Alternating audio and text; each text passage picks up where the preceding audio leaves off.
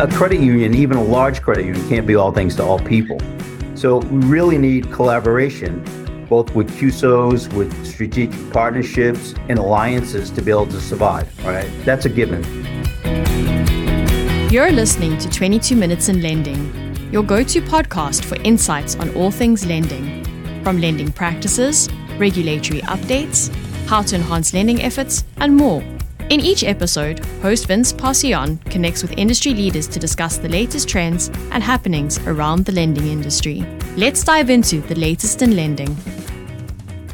Welcome, everyone, to 22 Minutes in Lending. I'm your host, Vince Passion, and I'm excited to introduce our guest, Ron Draper, CEO of Somerville Municipal Federal Credit Union and Chair of the Cooperative Credit Union Association. Ron is a passionate advocate for small credit unions. I look forward to hearing what he has to say. So without further delay, let's start these 22 Minutes in Lending. Ron, welcome, and thanks for coming on the podcast. Oh, thank you, Vince. Appreciate the opportunity. It's great. Ron, let's jump right to it. So lots of concerns about, given the current environment, the future viability of smaller credit unions. And in the second quarter, there was a recent CU Times article that said the NCUA approved about 36 mergers because these smaller credit unions couldn't acquire a CEO or board members. So look, you're the chair of the Cooperative Credit Union. I know you do a lot of work with smaller credit unions. What do you think's behind the lack of talent that's available, and what does the industry do about it? Yeah, I'm very much involved in this. As you noted, I run a $50 million credit union, multi-common bond, very close to Boston, a couple miles outside of Boston in Somerville, Massachusetts. And as you mentioned, I'm also the chair and a longtime director of the Cooperative Credit Union Association, CCUA. I actually got voted in to represent the small at large through the 4 states that CCUA represents, which is Delaware, Massachusetts, Rhode Island, and New Hampshire. So I represent the small credit unions, 100 million and under. So I live and breathe this, certainly, both personally and trying to help out my peers. I've seen that many times. And, there's certainly the recent trends kicked off and highlighted by the pandemic of the gig economy, the work-life balance that us boomers sometimes cringe at when we hear that. But it's certainly, it's a real thing with young people today, as it should be. And then even this quiet quitting. But all that aside, and all strategic mergers aside, those are usually of the larger credit unions, the small credit unions, I almost feel like it's too easy to say that there's a lack of candidates or there's a lack of interest. I don't believe that's true. I believe that there's a sales job that needs to be done to show people why working at a credit union is great, is rewarding on so many levels.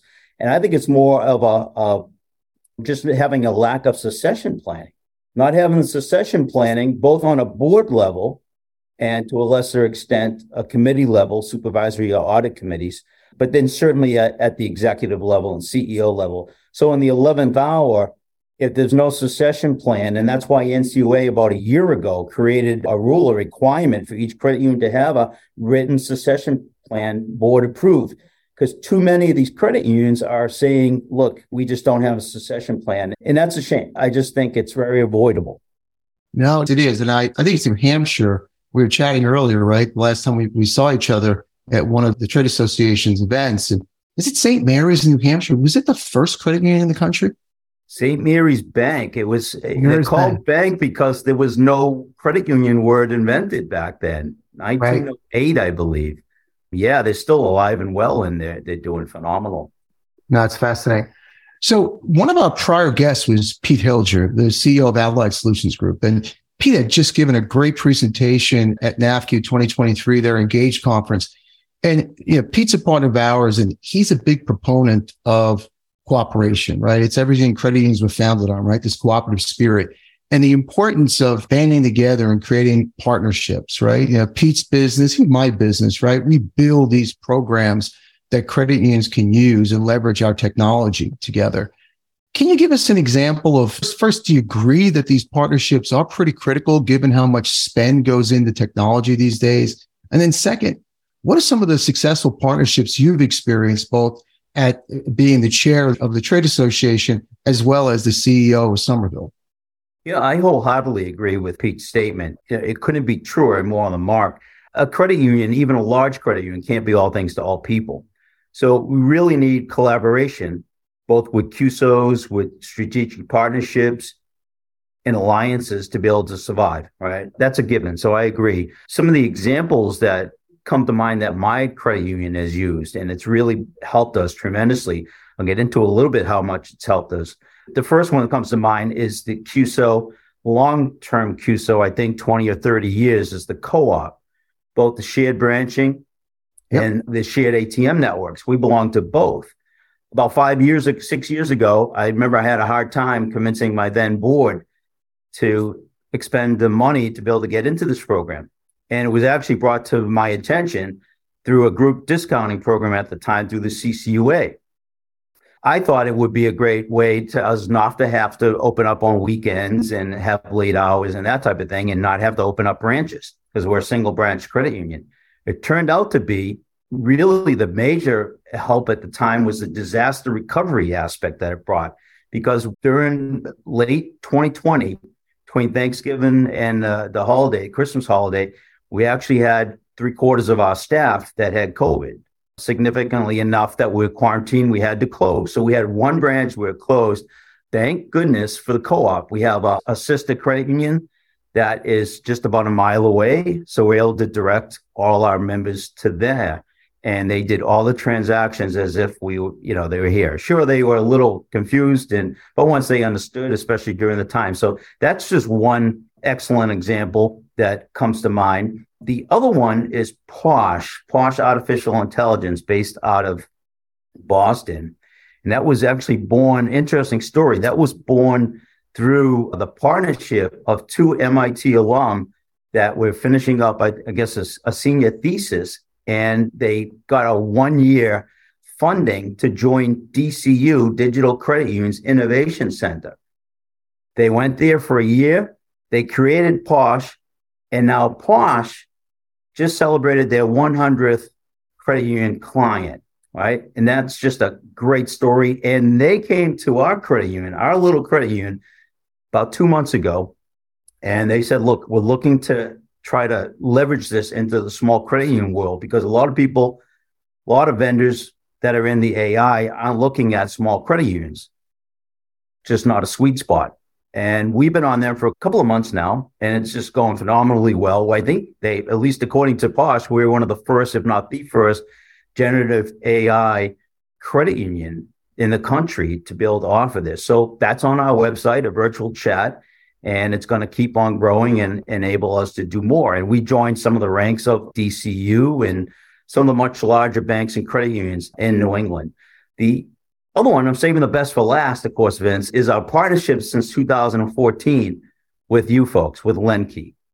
I mean, that's just been a service that I never, back then when I was about 35 million or so in assets, and today at 50 million in assets, would never had the resources, both manpower and just expertise and the software ability to be able to do what your firm has been able to do for us.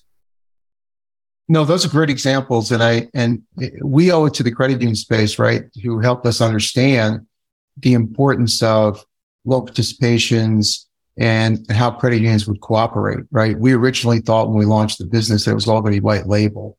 So, and we'll get into that, but it's very interesting about generative AI. A credit of your size using it. I remember when Posh launched, I met those guys, really aggressive in what they were trying to accomplish, but nice to hear that you've been able to really leverage it, Ron. Right.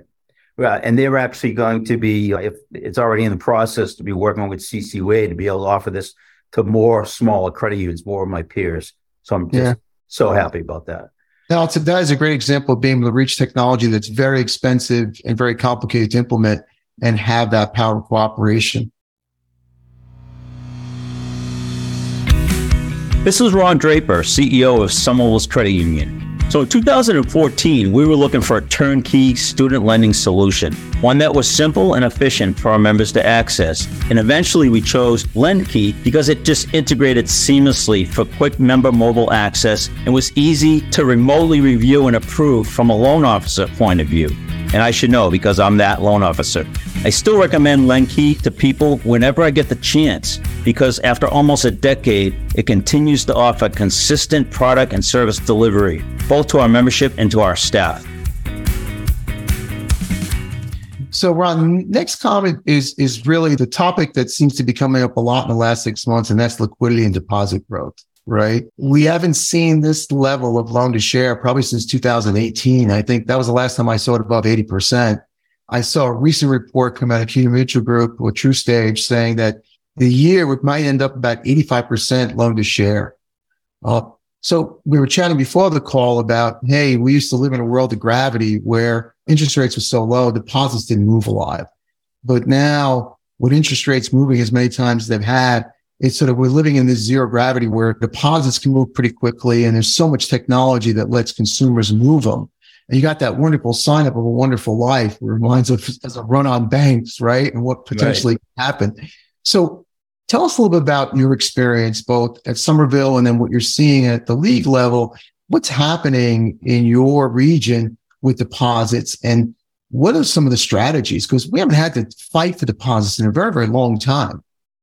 Yeah. I guess one benefit of being in the industry for a long time and being around for a while, I first entered the credit industry in 1982. So I think memory serves me right. I think certificates of deposit were like 12% and savings rates were 7%. And I think my first mortgage in 1981 under Reagan might have been 18% fixed. So all things that were old sometimes become new. And it's certainly, for those that haven't been around as long as I have, then this is a little bit of a shock. So great question. I think it's important to note that, as you, I think, alluded to, is that the credit unions really haven't been impacted to the extent, thank God, of the like SVBs of the world. And it helps to think about that 91% of the credit unions are federally insured and safe and stable during this uncertain time. Our credit union, our particular credit union, has not experienced a increase in the loan to deposits ratio. And I think that's because a lot of the New England credit unions, they're really real estate heavy.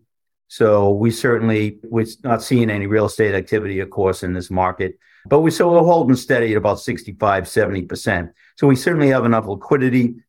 Our members are coming to us. This is something that we haven't seen in a long time. They're saying, hey, I can get 5.5% at Citizens Bank, Bank of America, whoever. So my small staff is just less than a half a dozen of us. Everyone knows that when that situation comes, it's like, hey, we match competitors' rates.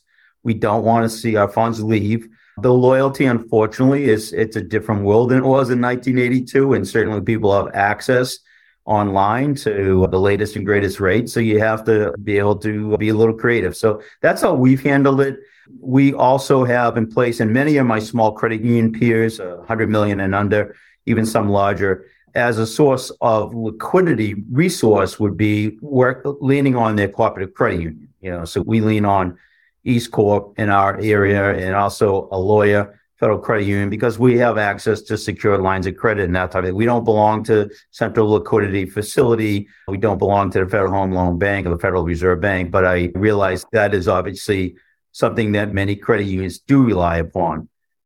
Now, Ron, the Federal Home Loan Bank, I didn't realize that. So is it restriction by size? I know you can pledge things like HELOCs there, but is it restricted by size or it's just registering to become a member? Yeah, no, it's not restricted by size. I don't believe it is. I just feel that there could be certainly exceptions to this, but usually I see more of my peers that are 150, 200, 250 and up that have those relationships and even securitizing mortgages and selling mortgages to the Federal Home Loan Bank and increasing, not chewing up their liquidity, whereas I might portfolio a mortgage. So that's just, I think, a function of not having the expertise in-house to be able to do that. And there is sometimes, as you probably are aware, there's some intricate, complex applications to some of these federal agencies as well.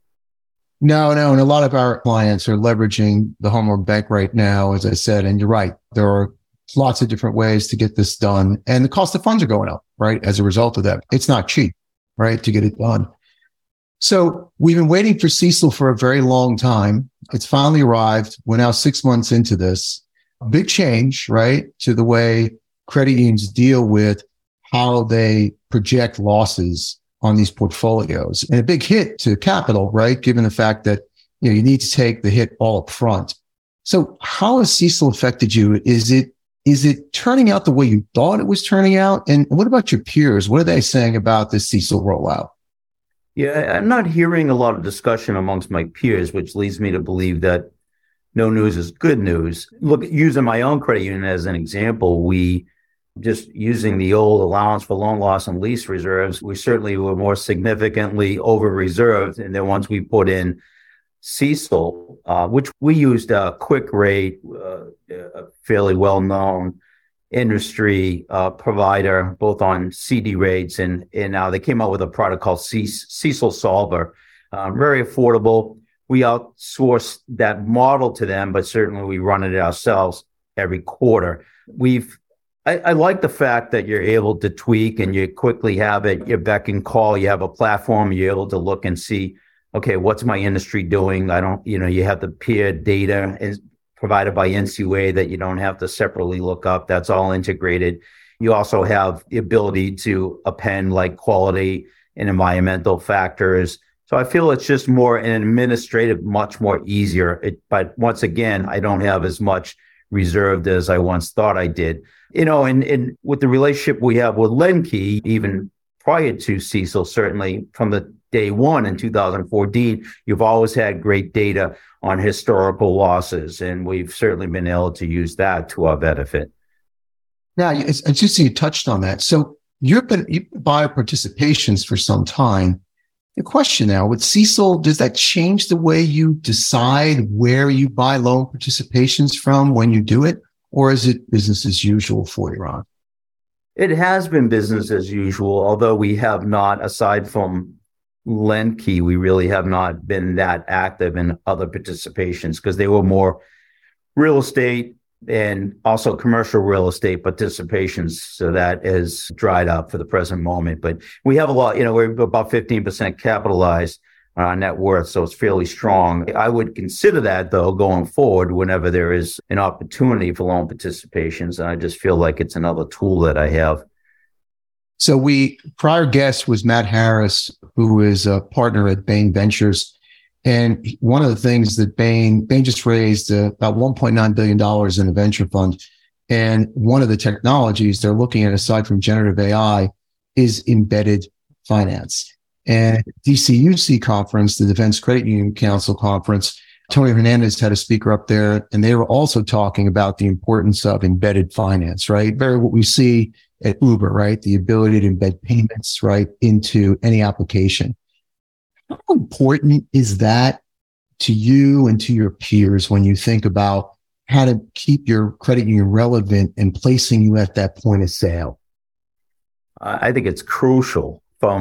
I read a recent Financial Brand article, I think it was about a week ago, and they said that it's gearing up towards 50% of people's spend that's going to be through embedded finance, right? And then it's going to quadruple between 2021 and 2025, between like 41 billion and 160 billion. So as a small credit union, and hopefully I'm not mischaracterizing me and many of my peers, but when we hear something like embedded finance, you're like, oh my God, what the heck is it? Number one. And then how do we get it? And what do we do about it? And can we ignore it for a while? So I think those figures that I just mentioned show that would be foolish to, it would literally be a death sentence, and perhaps not a slow death sentence to ignore that. So, as you mentioned, with Uber and other things, our consumers, our members have been using this. We've all been using these products ourselves for many years. We may not consider it embedded, and certainly our members don't call it, I don't think they call it embedded finance. But when you're getting things through DoorDash and Uber and PayPal and those typical means, and even indirect lending, I think it could be characterized as a form of embedded finance. And that's been around for decades. you know better than most, right? So that is just, it's crucial. It's imperative. It's not going to go away. And credit unions of all size, and somehow the small ones, I have an idea how they could, but somehow the small ones like myself need to embrace that more. No, you're spot on. I always argue that indirect auto was the original embedded finance for credit unions. When you really think about it, right? The consumer shows the dealership, the F&I manager turns around. They're in the middle of the sale process, introduces the credit union, closes the deal, payment occurs. And obviously a much larger payment than paying for your Uber driver, but something credit unions have been doing for a very, very long time, which makes this a natural fit, right? I always say like what's old is new again, right? The tech is changing, but the concept for credit unions is not new. And it's one that, as you said, we both know pretty well. So, cybersecurity, right? Getting closer to our last topic here. So lots of investment in tech, right? You're using people like Posh, which I think is just fascinating. I didn't think we would be talking about generative AI, Ron, today. So I think that's awesome. But when you think about cybersecurity and partnering with people, you've got this upfront cost to create this partnership. How do you protect the credit union then from cybersecurity, right? We see this all over. We see this everywhere, right? The fraudsters are getting more and more clever. They seem to have lots of resources. How do you protect yourself? Yeah, it really is. It starts internally and externally. And by internally, really, if you're fortunate, and most small credit unions aren't to have an in-house compliance person or manager or specialist, then that's certainly beneficial and easier because you have someone dedicated to that. But that's usually not the case until you become a larger credit union. With that said, then you need to outsource that, right? Because you just can only wear so many hats, and that's a specialized field. You need to outsource it. NCUA has a resource page on cybersecurity. There's a lot of cool tools under that, evaluations and exams that you can self-administer just to get a feel as to how good and not so good you're doing in that area. But I think it's paramount to be able to find a vendor or an alliance partner that knows that area, right? And once you've done your due diligence, certainly vendor management due diligence, big part of all this is to be able to rely on them to a certain extent. But then you get that other part, which is more like dealing with your members, dealing with your own staff, the small credit union staff, a larger credit union staff and more employees, I'm sure it's more challenging, but these phishing and different items like that happen through email, through phone calls, that's alive and well. So you need to have everyone on the same page. You have to have your members be aware. I think you mentioned before we were speaking about my own credit union. I have, a post up there from recent. It's more old school phishing that was done, but I have some elderly members being contacted, just basically getting information from them, being portrayed as the credit union, and then creating fictitious accounts. And fortunately, my branch manager was able to catch that very quickly, but it was not that sophisticated. But the sophisticated ones are the ones that concern us all. And that's why we really need to be looking for alliances and partners in that field. Yeah, look, it's where we started in this conversation. I think for small credit unions and most credit unions, those alliances are pretty critical. And it sounds like you got a bunch of great experiences and best practices, Ron. So thank you for sharing the insights today. Sure. That's all the time we had. I'd like to thank Ron again for coming on the podcast. I'd like to thank our listeners for tuning in. Make sure you subscribe so you can enjoy future episodes. And I'll meet you all here at the next 22 Minutes in Lending.